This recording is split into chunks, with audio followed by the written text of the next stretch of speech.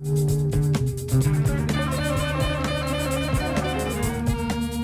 welcome to episode 118 of the Never Iron Anything podcast, and welcome to episode 4 of Old Blokes Read Manga, not so old.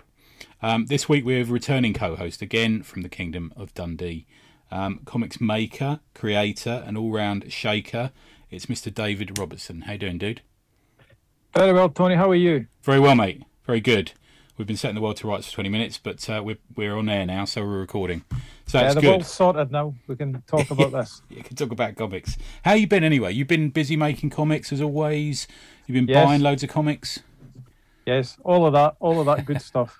And you finally completed your Battlestar Galactica collection, I heard on the podcast recently. I did complete that, and to celebrate, I was getting ready for work last week, and just had the TV on while I was, getting my socks on, and Forces TV, I think, or maybe History, or some completely, the wrong kind of channel. Yeah, you have to go to once again, you have to go to channel like 430 or something to find these things, don't you? Yeah.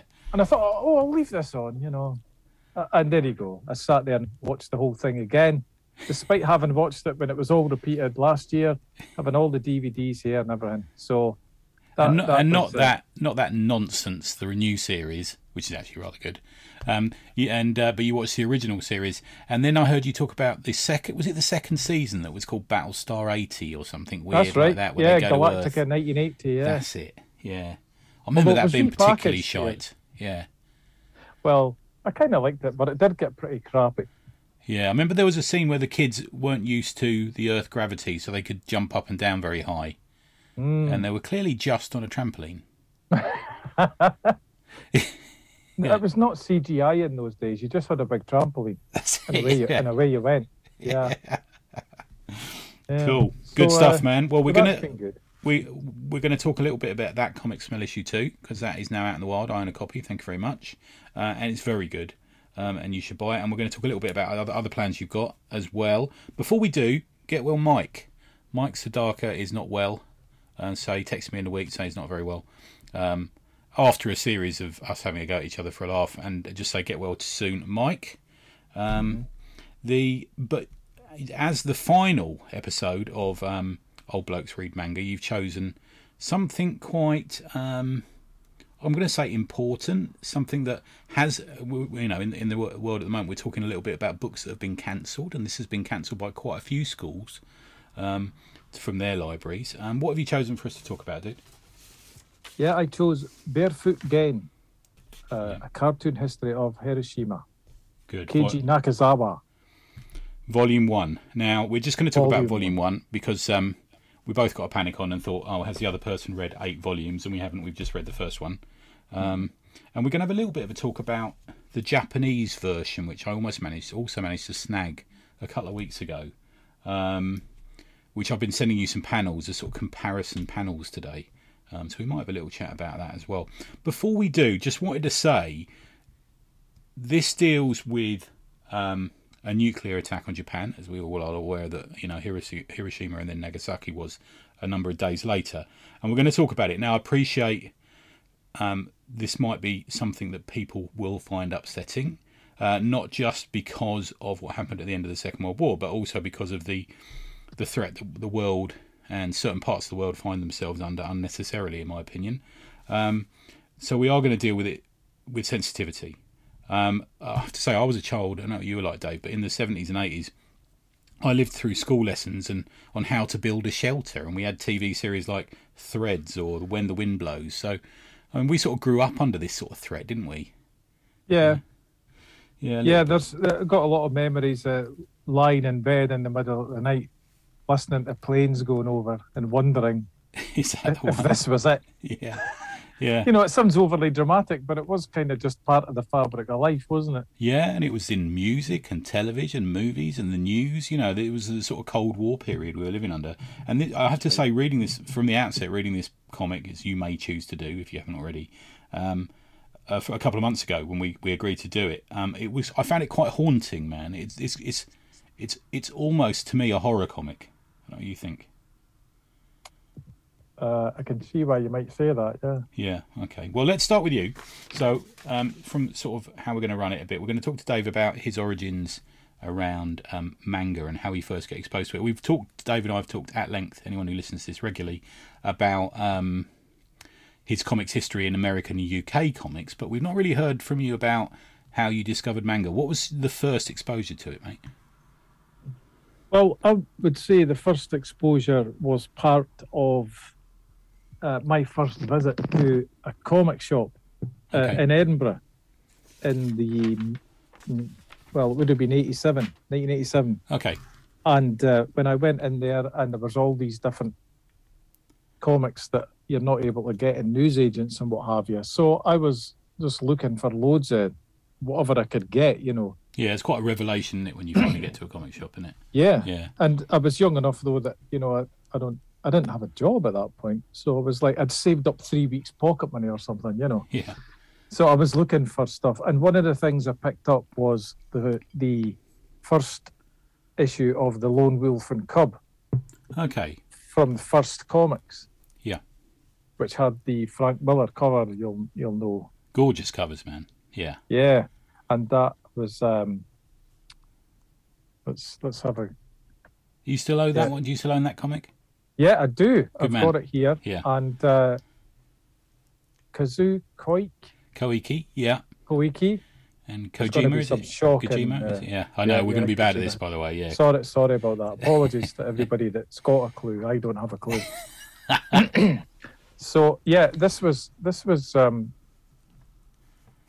I guess it was that Frank Miller. We were all in that time. We were into Frank Miller, eh? We loved him, didn't we? Yeah. And if he was saying this was great, well, I was going to give it a go. Yeah. And I did enjoy it. Yeah. In retrospect, there's loads of manga influences in Miller's work, isn't there? Which you can now see. Yeah, absolutely. Yeah. Everything from, Ronin. You can tell he was reading it and putting that in. So that was the first one. Okay. And then I would say soon after that, there was Akira. Yeah.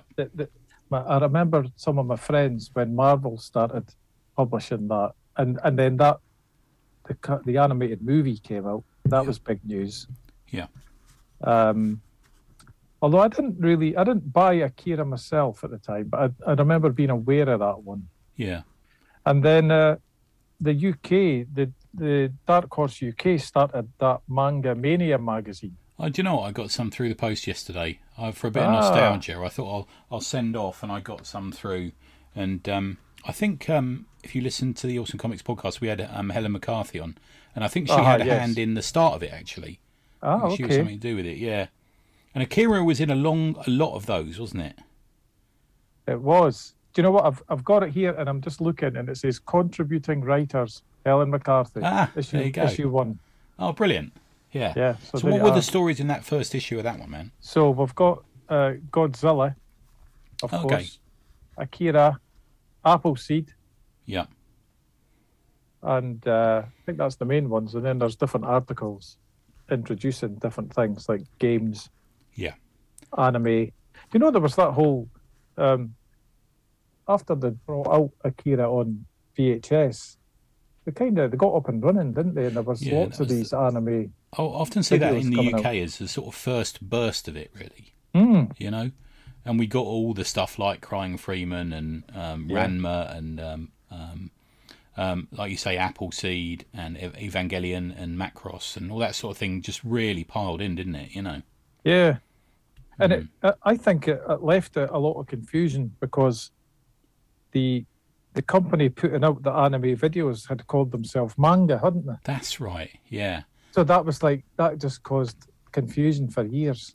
And is that manga or anime or what? It's all just mixed up, you know? Yeah, we didn't know, did we? And you had, I think, Ninja Scroll, Gunsmith Cats, that sort of thing, didn't you? Do you remember all that? All those sort of names are sort of very reminiscent. And I think what they used to do in that as well, they'd give a little chart of the biggest selling DVDs, wouldn't they? Right. As well, I think. Yeah. Trying to see if I can find. I've got one to hand. There we go. Armitage 3, Vampire Princess Miyu, Goku Midnight Eye, Street Fighter 2, Paddleboard Double Pack, Giant Robo, Vampire Hunter, Fist of North Star. Yeah, all those familiar titles, aren't they? Yeah. Yeah. Okay, did you run with that for a while, or did you just buy the odd issue? Or Well, I just bought the first one, okay, and then I thought, okay, I've done that. I have to say that I've always had the attitude since forever that I sum it up as, if it's a comic, I'm interested. yeah, No matter what it is. Now, I might quickly look through it and go, no. But, that's where I start off from. So I thought mangas were comics, So I was going to look at them. Yeah. Like, a lot of people our age, maybe and older, are like, oh, I hate that. Look at that. I don't. No, that's not comics. They're against it and all that. I never felt like that, but I was just looking for things that I might like. yeah. So it was just there or thereabouts. It was never a big collecting thing for me, but I picked up things that looked interesting here and there. And going back to what you were saying about Frank Miller doing the covers for Lone Wolf, that gave manga a credibility to me. That was pushed again when you were hearing, a lot of people going on about the craft in Akira, which is obviously next level. Yeah. And it was different, but I was utterly up for trying everything. Oh yeah. I think like we are now, Dave. To be fair, we're still that way, aren't we? We'll still look at everything. Yeah. I have to say the other thing I found interesting was I'm not a big animation kind of guy, but it was sort of intrinsically tied to manga and anime. They're one and the same in many ways, aren't they? Probably, yeah. Did you watch much anime at the time, or? No, I bought the Akira. There was a double VHS. That's right. Of it, yeah. And I bought that. Yeah. But again, I didn't fancy any of the other ones that I saw. Yeah. I never really thought I had to go and be into this now and get loads of this. Okay. And I did that in all kind of spheres. Like, I was big into Public Enemy, and then people would hear that and go, oh yeah, well, you'll love Ice-T, And then I'd listen to that and go, I don't like that. And the people were like dumbfounded. What do you mean, I think maybe with Public Enemy as well, the same case stands, isn't it? We were kind of spoilt with the best thing, weren't we? Akira was, and in many ways is considered to be one of the best animes, and there's no going to right. Appleseed wasn't quite as good, Mm-hmm. That's right. Yeah, the same. Do you know the one personally for me that Gone, the dinosaur. Yes. Yeah. Masashi Tanaka. Yeah. Now I've got a story with this that they used to sell that in HMV. No, it was probably Virgin Records at the time. Yeah. It was one of them. They had a section and it was like graphic novels, and in that would be manga. This was before the manga thing really took hold. Yeah. This would have been like the 90s. And they had this Gone, and I thought, oh, look at this little dinosaur, and Yeah. and I'll tell you, I can remember standing, and I opened it, and I thought, oh yeah, and you sort of turn the page, and you go, mm-hmm, and then you turn the page again, Yeah. and it was like bang, bang, bang, bang, bang, bang, and I can remember standing there, and it was like I got possessed. I was overtaken. I was like halfway through the comic, turning the pages, and was coming out in a sweat, and I was like, what's happening here? Yeah. The reading experience took over me. I remember putting it back and going, my God, what happened there? Yeah. That was the manga reading experience. Yeah, I think it's different from Marvel and DC and even British comics like that, isn't it? Because you have to study a page for so much longer. It's like the page turn is almost a different experience, isn't it? Yeah. But to me, something really clicked there when I read Gone. And it was scary. It was so different. It was scary. Because I suddenly thought, what does that mean? I think that means that you read these, and suddenly all the, 50 volumes, all the size of massive phone books made sense to me. Yeah. I thought, oh God, yeah, you'd batter through all them in like 3 weeks. So that was quite a revelation to me. Gone. I'm still fond of Gone. Yeah, I remember reading that. Yeah, speaking of Mike, he'd probably like that little dinosaur comic, wouldn't he? Oh yeah, I've spoke to Mike about Gone many times. Now we'll get on to the speed of reading in a minute, because it is. I think it's slightly different from the one you've chosen. But the one before we begin that, I think there's the other question. Two questions for you. Firstly, do you read in Eastern format? So, being an old bloke who reads comics, not quite as old as me, Dave, but our eyes work in a certain way when we read a comic, don't they? How comfortable are you at reading backwards or in an Eastern format, if you see what I mean? Well, I guess you have to get used to it, and I've never really had to do it that often. I think most of these manga that I've bought have been reformatted. You know, they used to flip the artwork, didn't they? Yeah, and also they had to flip the way that suits were done up, because the artwork would flip, so you would have a man's, you know, the buttons would go in different, you know, between men and women's clothes, don't they? Yeah, there was quite a lot of work to doing it, Yeah, so I would probably say I'd have to get used to it, but I've not had too much because of the way it's done. Yeah. I'm in the middle of, my son's got me reading Dragon Ball Z manga. Okay, right. And we've been watching the animation and that as that, and so I'm enjoying that. But I think that one that's right to left. Okay. So I've been noticing, okay, where am I here now? Yes. you almost catch yourself, don't you, reading the wrong panel all the time. Yeah. And I mean, I've read thousands of pages of manga in this sort of project I've been doing, and I still do it. I still catch myself doing it. I did it again today. Yeah. You know, looking at the wrong panel first. Habit, isn't it? Yeah, I suppose when we've been reading comics I've been reading like 50 odd years, it's it's just so ingrained, you know. Mm-hmm. Good. Yeah. So the other thing is, I mean, you've touched on it there. Outside of Dragon Ball, is there much else that you're reading currently that's manga, dude?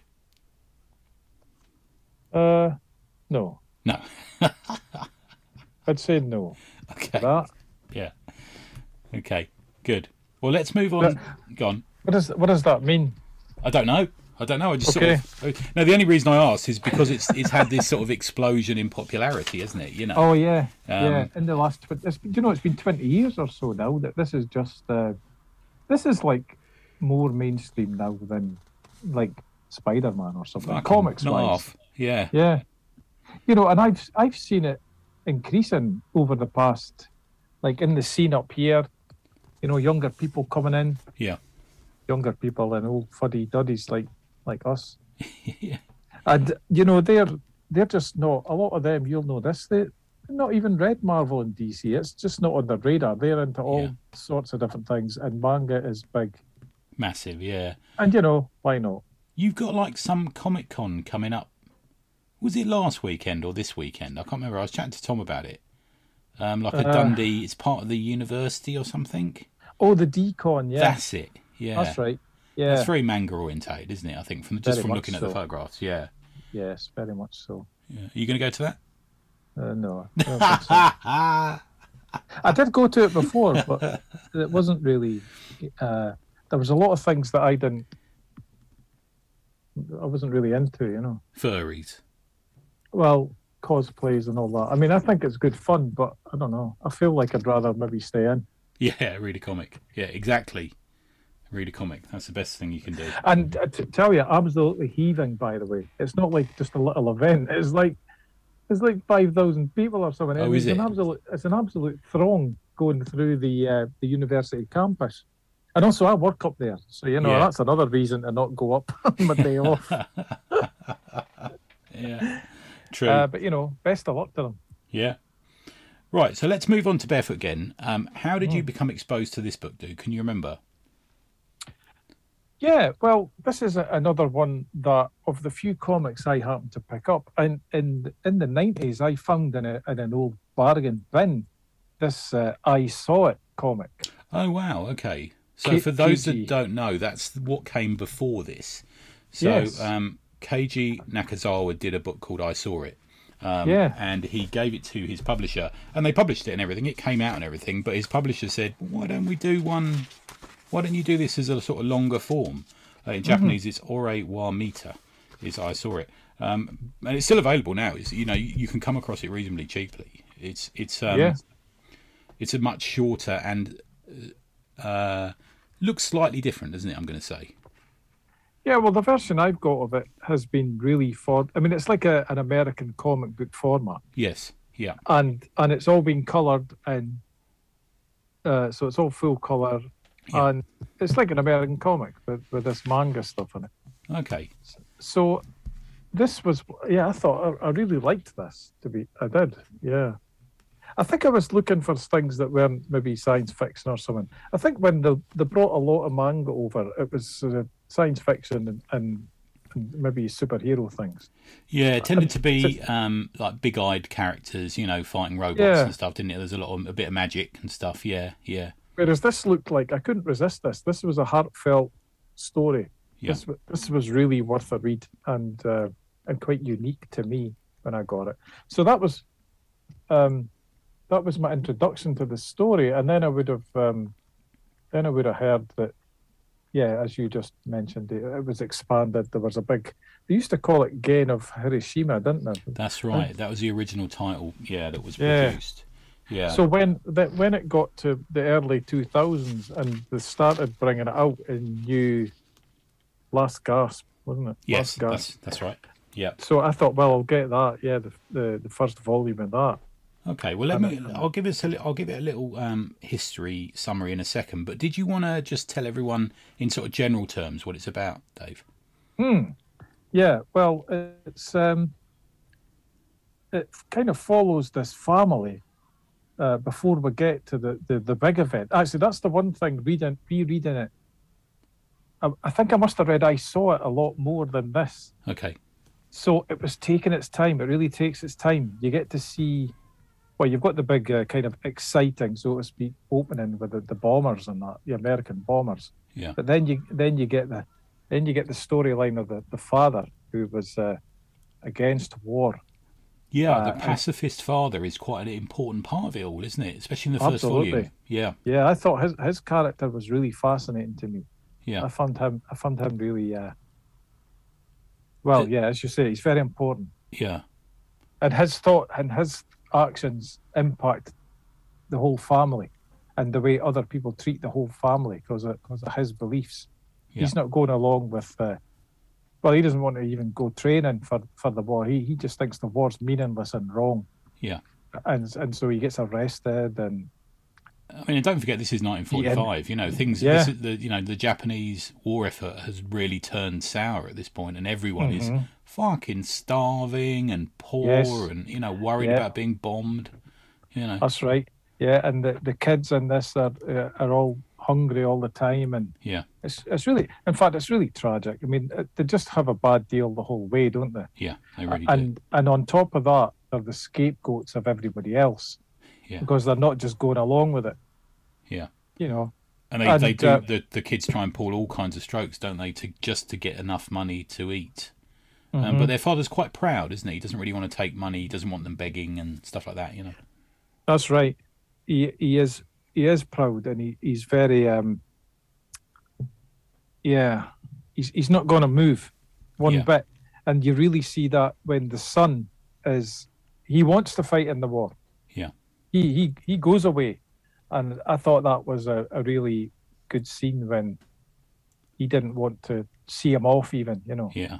The older son, he didn't even want to go and see him off because he just thought, no, you're being used, and these are just rich people sending us to go and get killed so they can get rich and all that, and it's nonsense. But the son he's wanting to go and fight for the country and all that, and when he finally does turn up to see him off, that was emotional. Yeah. But that was there's a lot of things happen along the way. They treat everybody bad. Gen's sister, she gets accused of stealing the money and all that, and she gets strip searched at school and everything. All these terrible stuff. Yeah. So is that enough for starters? Well, I thought we might mention the ending because I think that's kind of super relevant. Okay. Isn't it? Yeah. So. It's so giving away who does. Bearing in mind this comic is 50 years old almost. So, so the main action takes place on August the 6th, 1945, at 8:15 a.m. when one single bomb called was it called Little Boy? I think it was called. Yeah, the bomb was called Little Boy. Exploded, and this bomb doesn't hit the ground; it explodes in the air, and the white light. They said it was. They referred to it as a quiet explosion a number of times in the stuff I've read of it, and it goes off. and Gen survives because of a wall, basically, doesn't he? He survives, and he runs to find his parents. Fucking hell, that moment, man, where, you know, he's trying to save his parents. It goes on for about 10 pages in the end. And he manages to save his mum, but his dad and his dad and his brother, is it Shinji? I can't remember his brother's name now. But the fire, they're trying to pull them out of the rubble of their house that's fallen down, and the fire's getting closer and closer, and basically he watches his father die, doesn't he? Yeah. Yeah. That scene really sticks with you. And he's and the little brother, and he's like, it hurts, you know. Oh, it's terrible. Yeah. And then there's the page that I sent you through. I sent you through the Japanese version of it as well, of the horse on fire, which is the most incredible image. It's not a perfect horse by any stretch, but it's just so powerful, man. That page, it blows you away every time. Yeah. Yeah. Cool. Well, we'll go a little bit more into the art and the story in a minute, but just to give you a little sort of, timeline of what happened. So Barefoot Gen, aka Hadishi no Gen, actually sold 10 million copies. It wasn't an immediate success. It's loosely based on Keiji Nakazawa's own life. As a young boy, he survived the Hiroshima bomb. The story ran, as is the nature of manga in Japan, it ran in a weekly shonen magazine called Shonen Jump magazine, but it moved. It actually didn't make a lot of money initially, and it moved into a number of smaller magazines. It went into Shimin, which means citizen, moved again into Bunker Hyorin, which is cultural criticism, and it moved again into Kyokyu Hyorin, which is educational criticism. So it kind of moved into much lower circulation selling magazines that were more educational, I think, which kind of suits it in a way. As you said, Dave, it begins in 1945, a number of days before the bomb drops, and we see very cleverly Nakazawa shows us the family dynamic, and he makes us acquainted with them before killing off half of them, essentially. There's been 3 movies made by Tengo Yamada between 1976 and 1980. 2 animes. I watched them, actually. You can find them on YouTube. Very well done. Very moving.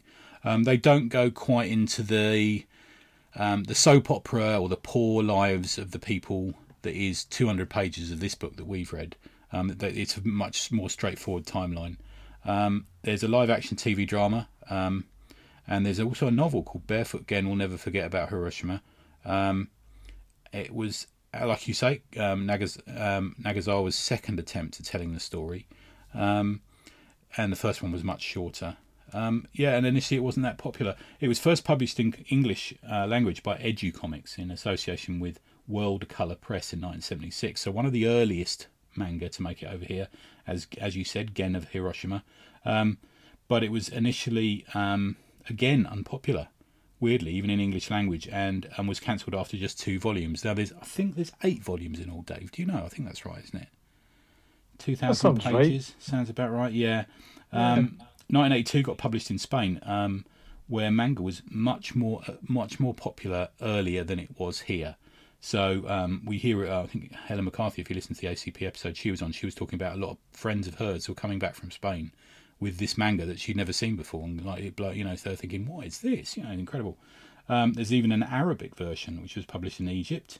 I actually thought when I was asking you about how you got into it, I thought it might have been because I know you're a fan of the Comics Journal and characters like Art Spiegelman. Now he's a big fan of this, isn't he?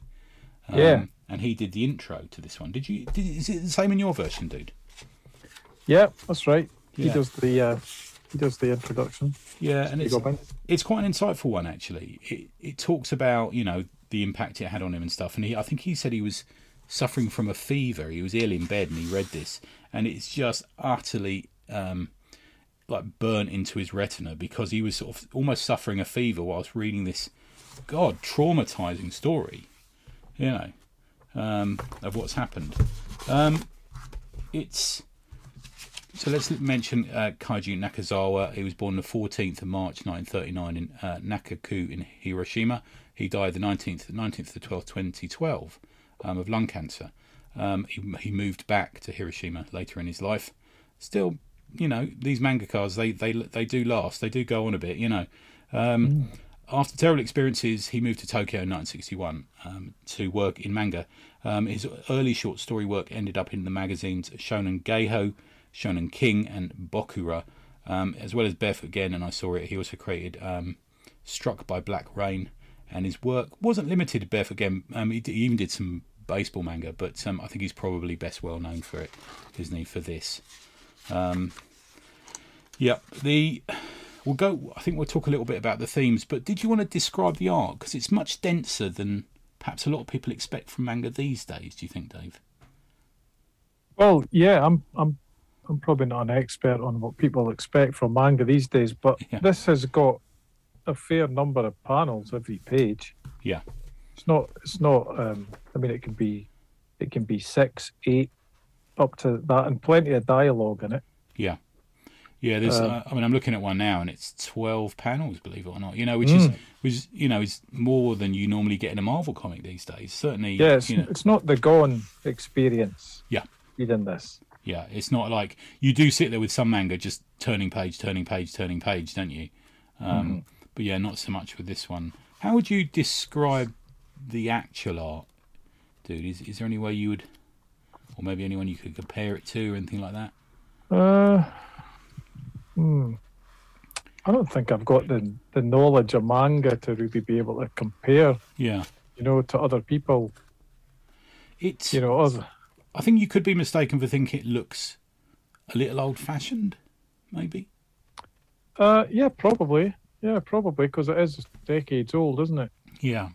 Yeah. And it's very heavily inked, isn't it? He has a real heavy ink. There's very little that's done. There's very little shading that goes on. There's not much in the shadows and stuff like that. It's very. It's black and white, but there's no grey stuff on it. It's solid like that.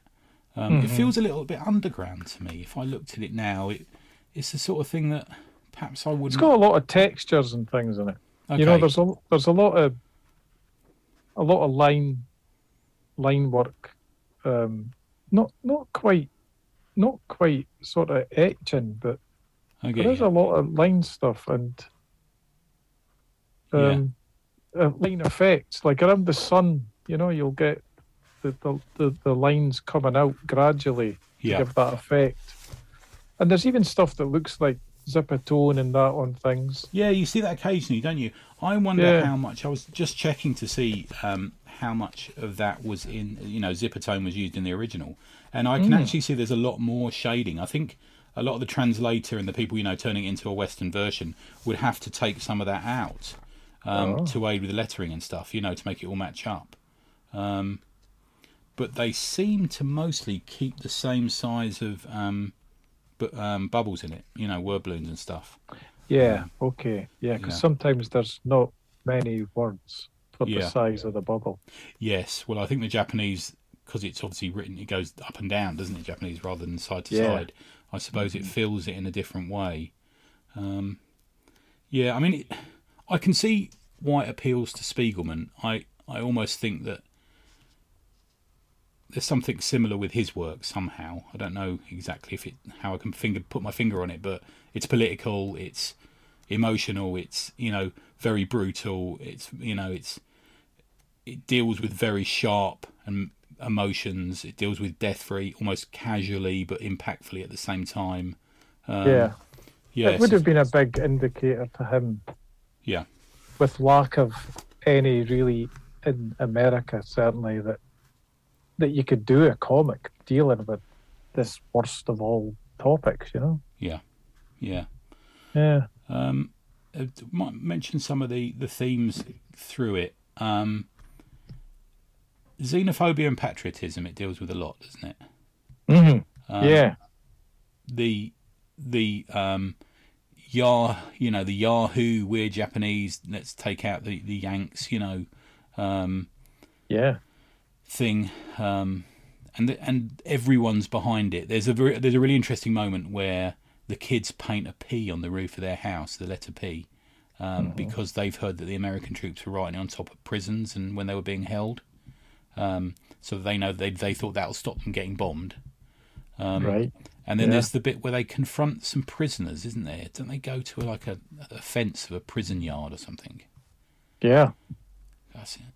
Very, it really, you really do feel you're amongst the lives of these people, I think. Yeah. Yeah.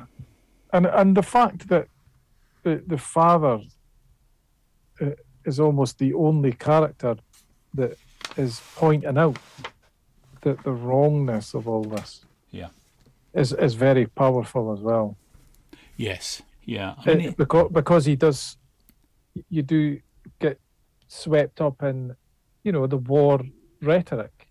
Yeah. The amount of times they're saying we can't wait to go and kill all those Americans and British, Yeah. And there's the part with the son who goes off to be a pilot, isn't there? Yeah. I mean, that's quite a long section of the book, which is completely forgotten in the animes, if that's all anyone's watched. Right, yeah. It's quite a significant story, isn't there? So did you want to just mention what that was about, Dave? Well, that very much tied into, and I thought it was, I always get sucked into kind of father-son stories, I find that to be very powerful myself whenever they bring that in.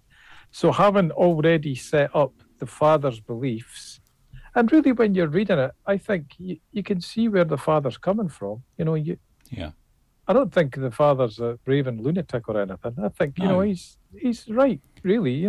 What he's saying is right, It's weird terrible. because they almost play him like that at the start, don't they? With the farting and stuff. He goes to the sort of spear practice with the soldiers, and he obviously doesn't want to be there, so he kind of tries to get out with it by mucking about and farting. Yeah, There's bizarre humour in it.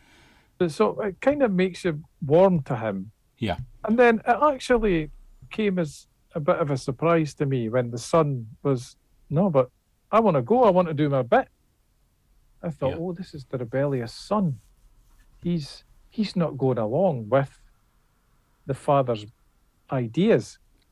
So I found that, again, the father-son aspect, and also the different political views. Yeah. I still, when you can see where he's coming from, because he wants to go and for his country, but you can see, it's not subtle. I mean, he just stands and tells him, you're a fool. I didn't bring you up to be a murderer, eh? He's saying things like that to him. Yeah. So he thinks he's going off to kill people and to get killed himself, and he's appalled, and so that's really powerful. Yeah, there's a lot of people who are just very abrupt with each other, and there's a lot of sort of just sudden launches into street violence. Some of the bits that really got me were when the kids have a habit. It happens twice in a row. Have a habit of just biting people. Mm-hmm. So biting their fingers off. Yeah, Gen and his brother get attacked, so they just bite this dude's fingers off. Yeah. And such that later on, when they're doing it again, people know about it and they're saying, "Oh no, these two, they bite your fingers off." Yeah, like they're known for it now. That's fucking frightening. I'd hate to fight a little kid who bit my fingers off. It'd be a hell of, And the dude's got no hands at the end. They're all bandaged, aren't they? That's right. Yeah. Oh dear. And then there's the bit where they finally meet. They go and see a friend, and all they do is go on about sweet potatoes, don't they? It's their favourite thing. They talk about them all the time. Eat them raw, all sorts of things. And that's like gold is falling from heaven when they find a sweet potato, because finally they can eat.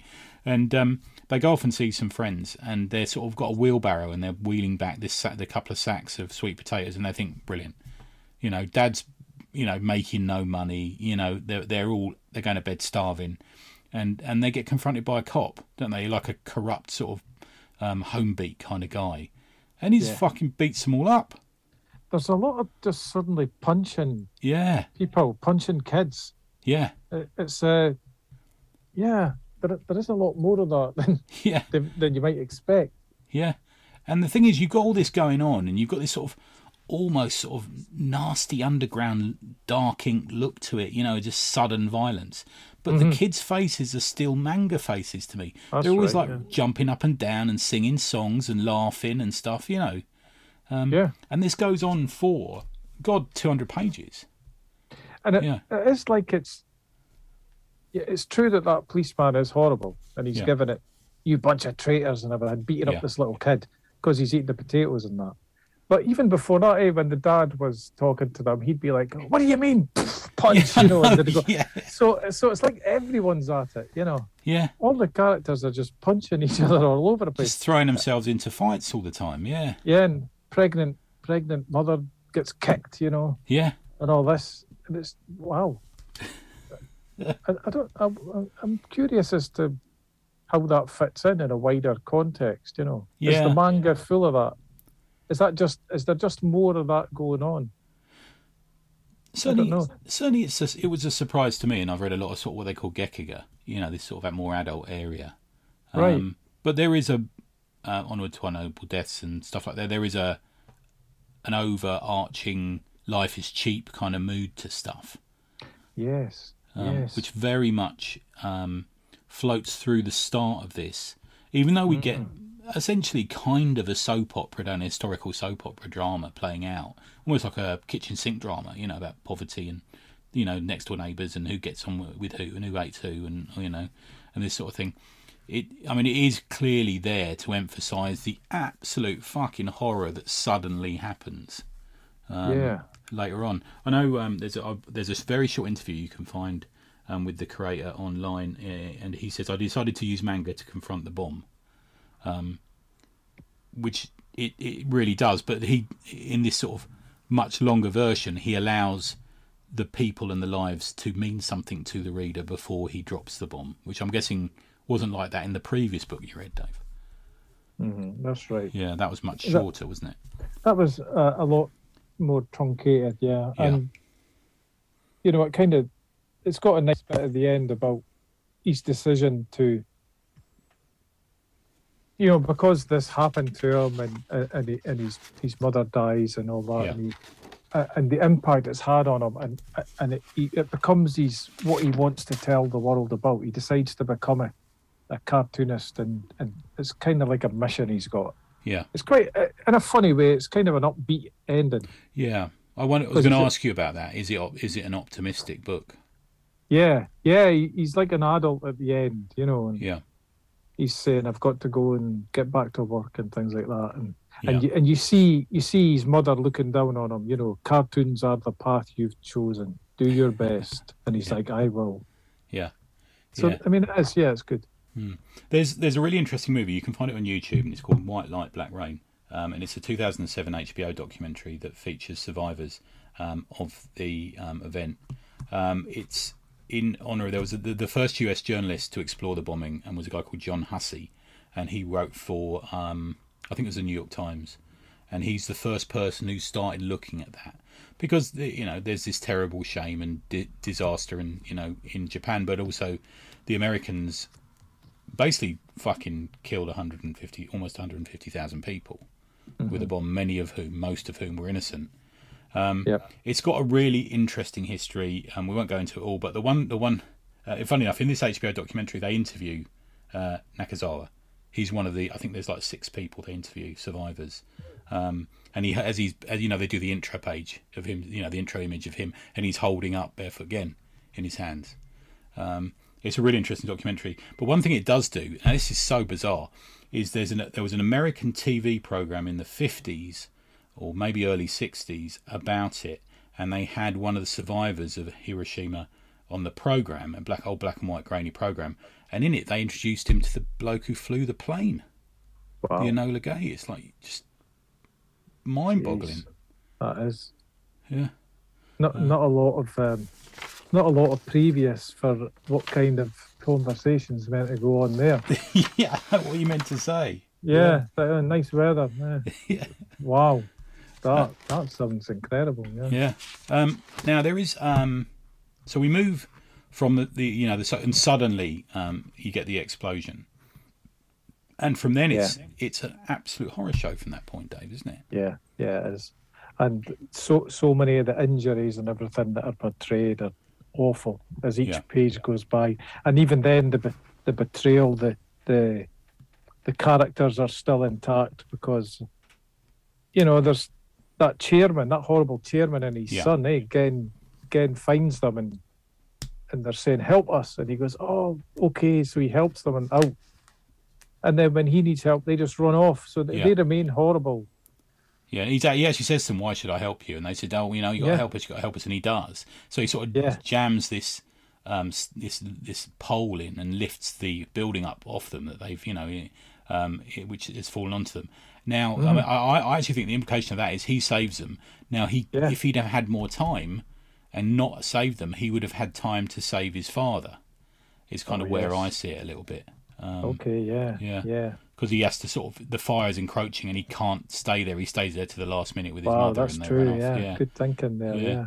And the one that I don't know why, other than the horse, the burning horse that runs through, which is just beautiful, beautifully horrific. But the other thing that really gets me is the melting. It's hard to describe it in any other way, but the people who are melting. These people around the skin, them. Yeah, the skin coming off. They're walking around with the skin hanging off. Yeah. It's awful, isn't it? It's terrible. I remember as a kid being home from school one day and they had a documentary on, like in the middle of the day. I suppose I was only like 12 or 13, and I can still remember the people, the black and white footage of the people, the survivors and stuff. Just awful. And some of these people survived for days, with this sort of, in fact, his mother survived for quite a while, didn't she? Mm-hmm. Yeah. And gave birth as well. Yeah, that's something that they go into, and I saw it a bit that really sticks with me is once she did die eventually, she was like cremated, but there wasn't anything left at all. It was just dust. That's right, yeah. And so normally you would get bits of bone and stuff, but because the radiation had just destroyed her insides, it was just dust, yeah. So that was emotional as well. There's such a haunting and strange energy to this comic that you don't find anywhere else. Well, yeah. I mean, I haven't, but no. I find it, a very, very unsettling experience to read it. Mm-hmm. Yeah. I'm actually, I've not put it together before, but Gary Panter did his Jimbo collection last year, and there was a story in that at the end, and that had a big section about a horse. All right. And it was in it. It was a really. I'm wondering if Panter was influenced by this. Yeah, I can imagine it's certainly something that's come across his table, isn't it? Yeah. Yeah, because he was talking about it being,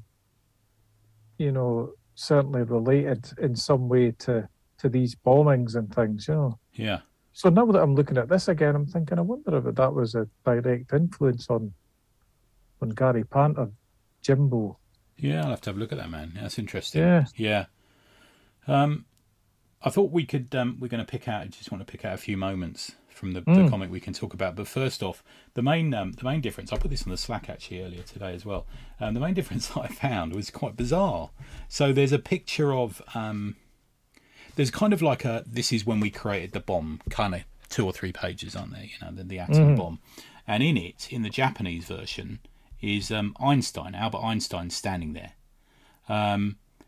Now, when you actually look at that page I don't know if you've had a chance to check in your version yet, Dave, but in my version, which I've got the most recent one, it's only really a couple of years ago, I think they reprinted, again from Last Gasp in San Francisco. But Einstein is replaced by someone who looks a bit like Mark Maron. Yeah. Is that like that in your version as well, man? Yeah, it is. I had made note of that page because I was interested in the way they'd drawn the Westerners' faces. Right.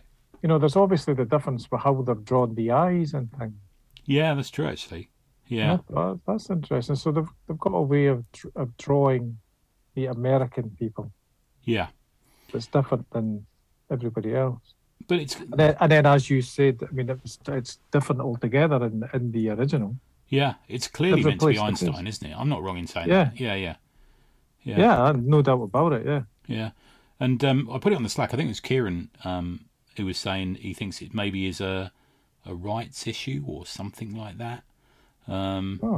Yeah, I don't know. It's a weird one, isn't it? When you're telling I imagine that they, in actual fact, weren't standing there or watching it go off like that. So it is kind of a dramatised version of the bomb going off, and they've added Einstein. Yeah, so that's right. Yeah. if it was just, I'm guessing if it was just purely an historical moment, you would probably get away with telling the story about who was there. Who was at the Battle of Hastings, or he was at the marriage of Charles and Diana or something. You could just do it, couldn't you? Even there wouldn't be a rights issue. But because it's this sort of slightly fictionalised, idealised thing, maybe they'd had an issue previously with it, and it's just stayed in there. Yeah, it's very strange. Yeah. Did you have any other moments you wanted to talk about or mention, dude? Any other sort of pages? Yeah, there was a story of their cousin.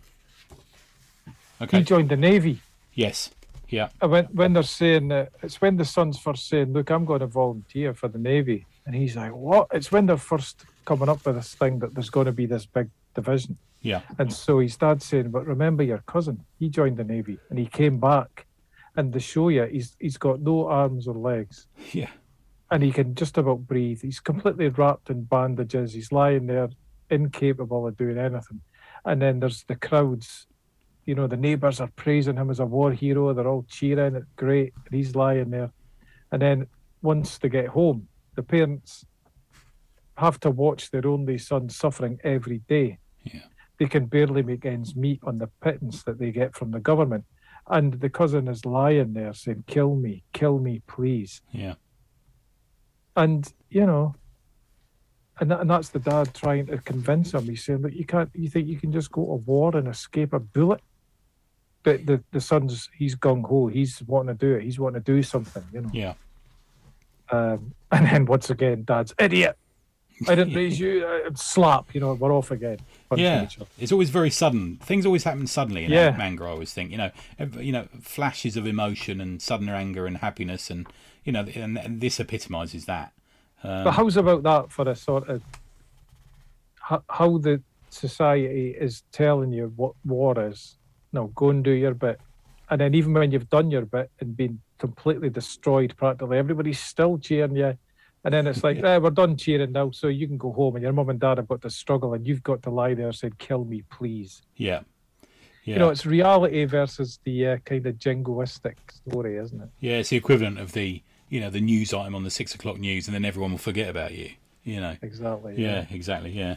One of my moments I want to mention is one I sort of mentioned earlier, is page 166, which is when Gen and his family are out, and he's with his dad, and they've just talked about painting peas on the roof and stuff. And as usual, Gen is sort of dancing. He's always sort of dancing, isn't he? Jumping up and down and being, that the image that he's on the front of your book and on the front of my book with that sort of wide-eyed look to his face, dramatic look to his face, he's always doing it. But at one point he says, "Who are those people yelling at?" And there's a load of people at a fence. And he says, "Oh, Papa, look, American soldiers. And hurry up and die, Yankees." And there's actually a sort of crowd of Japanese people throwing stones at them. They're sort of working the ground. And they're actually shouting at the soldier, "Hey, soldier, hurry up and execute them all." And he says, "They'll be shot soon enough, go home." And they're like, "Those bastards killed my son. They should pay for it. Kill him, kill him, kill him." Yeah, wow. I mean, I can imagine this is probably based on a true story about something that happened, where they confronted the soldiers who were on some kind of work detail or something, I'm guessing. Yeah, and the dad, like you say, is in characters. Those Americans have families just like we do. War just makes people hate each other, kill over and over. And it goes back to the creators, Nagasawa's reasons for doing this book. It's not just that it's the horror of war.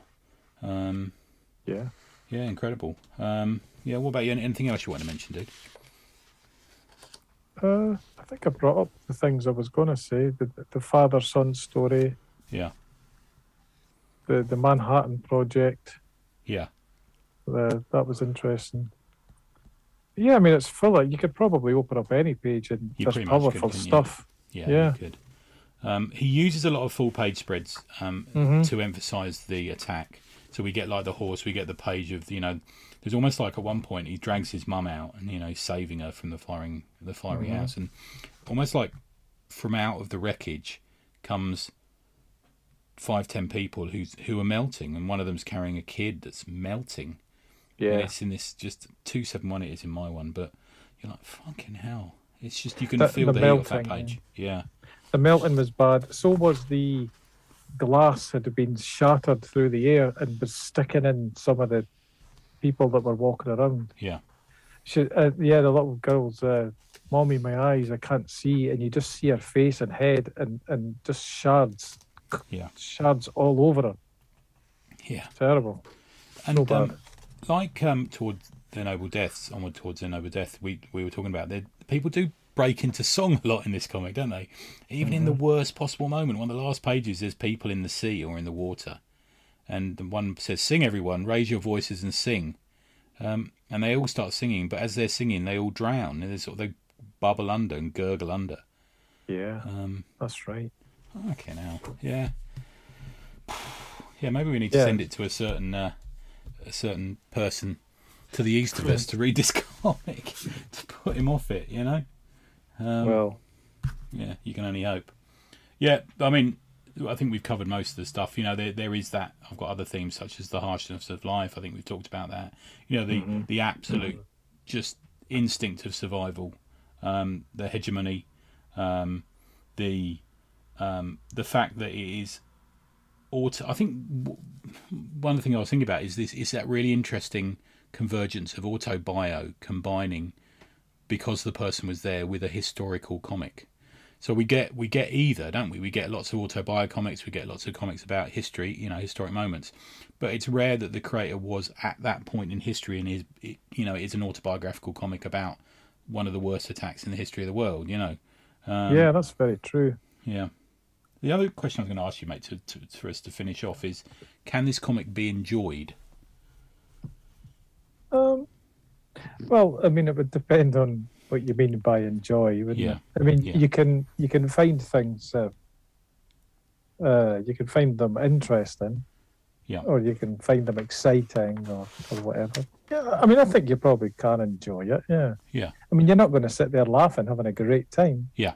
In a traditional sort of sense, but I haven't looked over it again recently. I think it's even better than I thought it was. Yeah, me too. And I mean, I probably would say you could enjoy it, but you can enjoy it like some other fictional story that's got a very serious topic. Yeah, I mean, you can enjoy King Lear or Julius Caesar, but essentially it's just about people getting murdered, isn't it? It's a similar thing. And I think you can really respect it as well, because you know that the author, the cartoonist, has got real experience. It's all coming from his heart. It's coming from his great expertise as a manga creator as well. Yeah. We're kind of lucky that he's done this. I think we are super lucky that it is his best work. It is his life's work, and he really kept at it. When you think it got cancelled by 3 magazines, it eventually found its fame and found its importance, and people eventually started picking it up, and it sold millions of copies. But at the start there, it sounds like it was a battle to get it published. Yeah.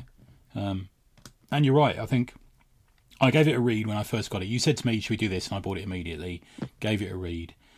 I think maybe at the time I was in the wrong mood for it, and I glossed over a few pages. And then last week, in preparation for today, I reread it, and it takes you a while, Dave. There's so much to it. I really got caught up in everything that was happening.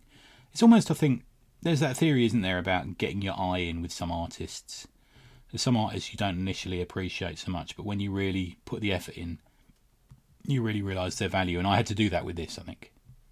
It's not really John Byrne, isn't it? It's not an easy read, No. Yeah. Good. Yeah.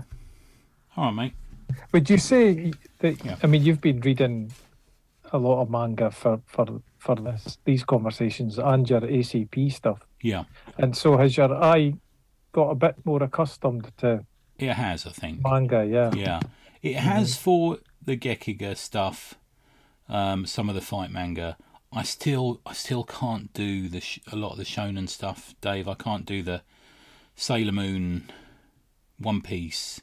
The more flamboyant stuff, I suppose, put it that way. The slightly more sort of modern styled stuff. I find that harder. But stuff like this, which is much more narrative driven, I think I can. Yeah. Good. Yeah. What about you, man? Are you what sort of anime or manga would you choose if you went and picked something up? Is there anything in particular you go for? Or I guess I'd be looking for something in the vein of this. right? And there's probably not a lot like this. Yeah, Certainly when the manga, the latest boom was really getting going 15, 20 years ago. yeah, I always use these things as an excuse to get in stuff, So in the libraries. So Okay. So when all these superhero movies were coming out, like Thor or whatever, I'd be like, oh, do you know what we should do? Get in the collected Jack Kirby Thor. yeah.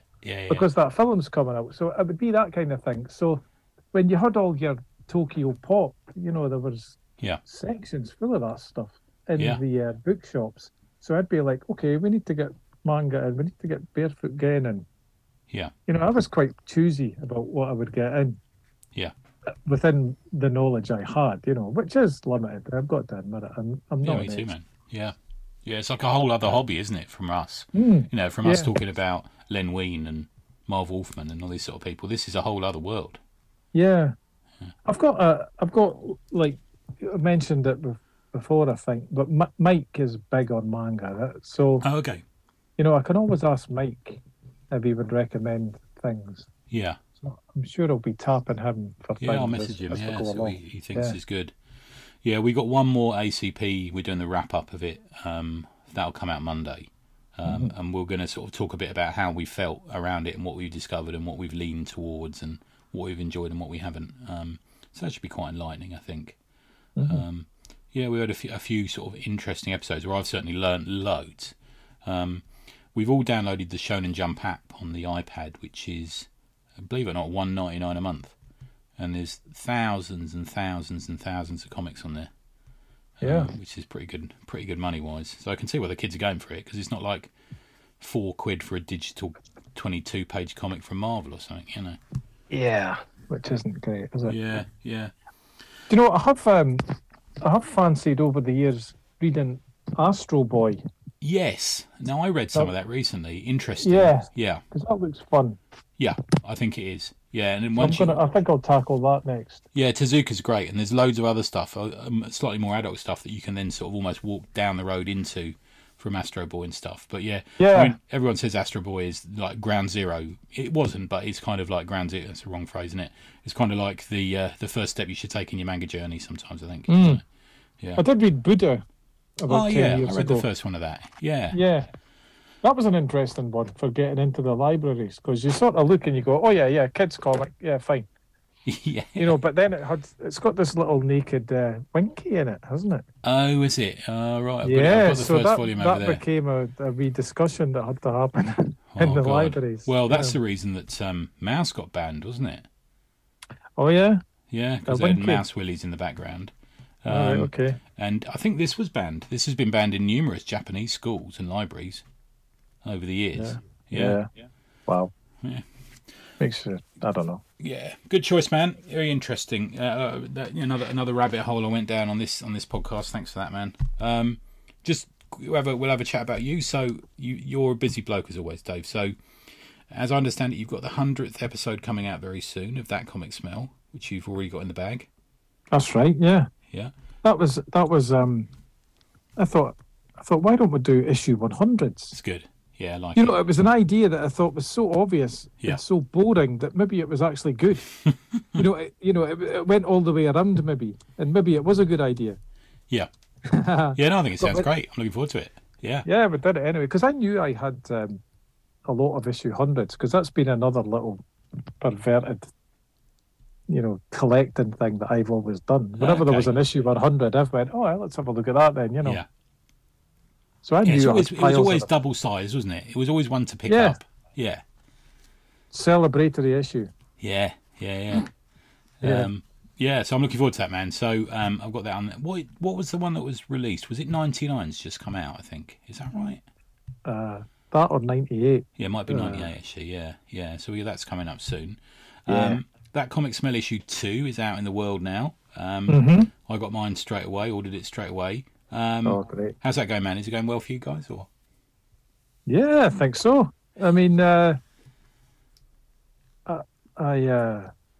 you never really know, do you? I mean, I just carry on, you know. Yeah.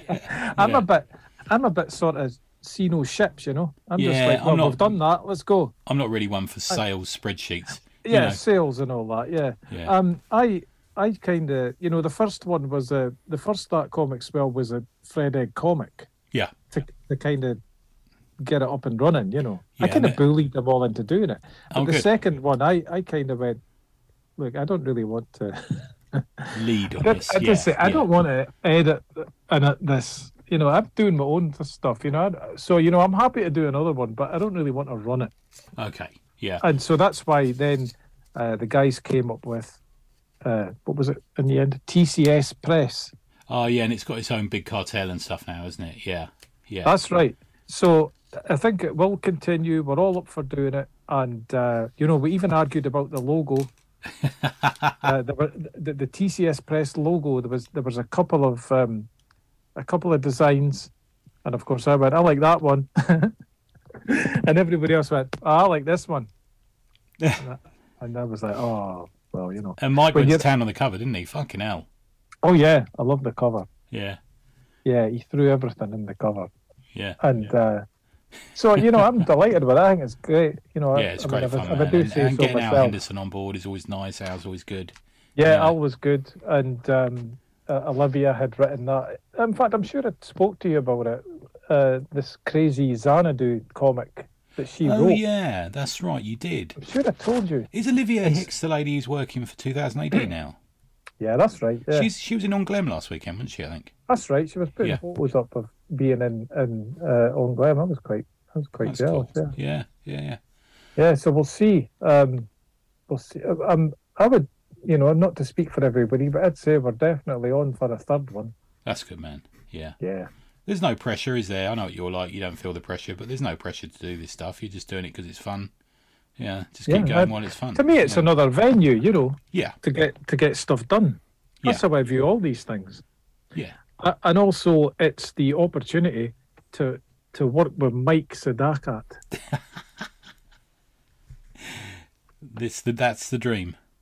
Well, you know, you've got to try and survive the experience. It's a bit like the Crystal Maze. Yeah, and I feel like you come out a better person having been through this.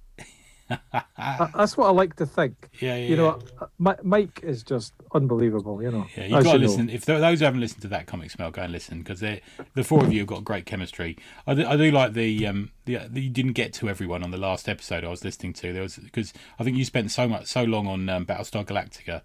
Who was it who went, I haven't done mine yet? I think that was Nando. I think it was Nando. Yeah.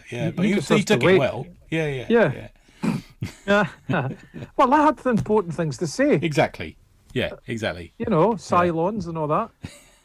And what about your own work, man? Have you got much else on the go at the moment? What's the next thing we can see from you? Oh, yeah. Well, I did. I just did a bit for Pocket Thoughts again. That US zine. Oh, yeah. That just came out, and it was a good. It was called, what was that one again? It was about a bus stop. Every friggin' stop. That's what it's called. And it's from the point of view of this bus driver, you know? Yeah. He's coming up to the bus stop, and there's somebody stood there looking at their mobile phone, and they're not looking to see him coming. And he's like, well, are you going to let me know if I should stop or not? I mean, what? So that's the setup. Yeah. Every friggin' stop. And then I don't know if I spoke to you about Star Jaws kind of. Yes, so Robin Barnard, yeah. Yeah, so he had done a 4-page thing for him. Yeah. He said, I'm going to be finishing. Will you do a 4-pager for me? And I've wanted for a while to do a story about kind of my childhood era of sci-fi. So right. I'm always thinking, in my mind, there's kind of like a late 70s, early 80s golden age of sci-fi, you know? Okay. And I thought, for years, I'd love to do a story, and they're all in it. You know, everybody's in it. Yeah. Battlestar Galactica and Doctor Who and everything, Black Hole, all those things I loved back then. Yeah. And so then I was thinking, well, okay, I'll do that. I says to Robbie, I'll do you a 4-pager. And then I thought, well, this is the time to do that story. because that fits in with his kind of sci-fi thing anyway, for Robin. And I thought, well, why would they all be together though? Because there's a pretty big, these gimmick stories. I mean, you can tell, can't you? It's like, hey, wouldn't it be great if everybody was together? Yeah, I know That's all. That's all that is there, and you sort of read it and groan, Yeah. But I thought, I can't remember what made me think it, but I thought about the Wacky Races, the cartoon. Yeah. Anthill Mob and all that sort of thing. Yeah. Yeah. I thought, let's do Wacky Races, but it's all them.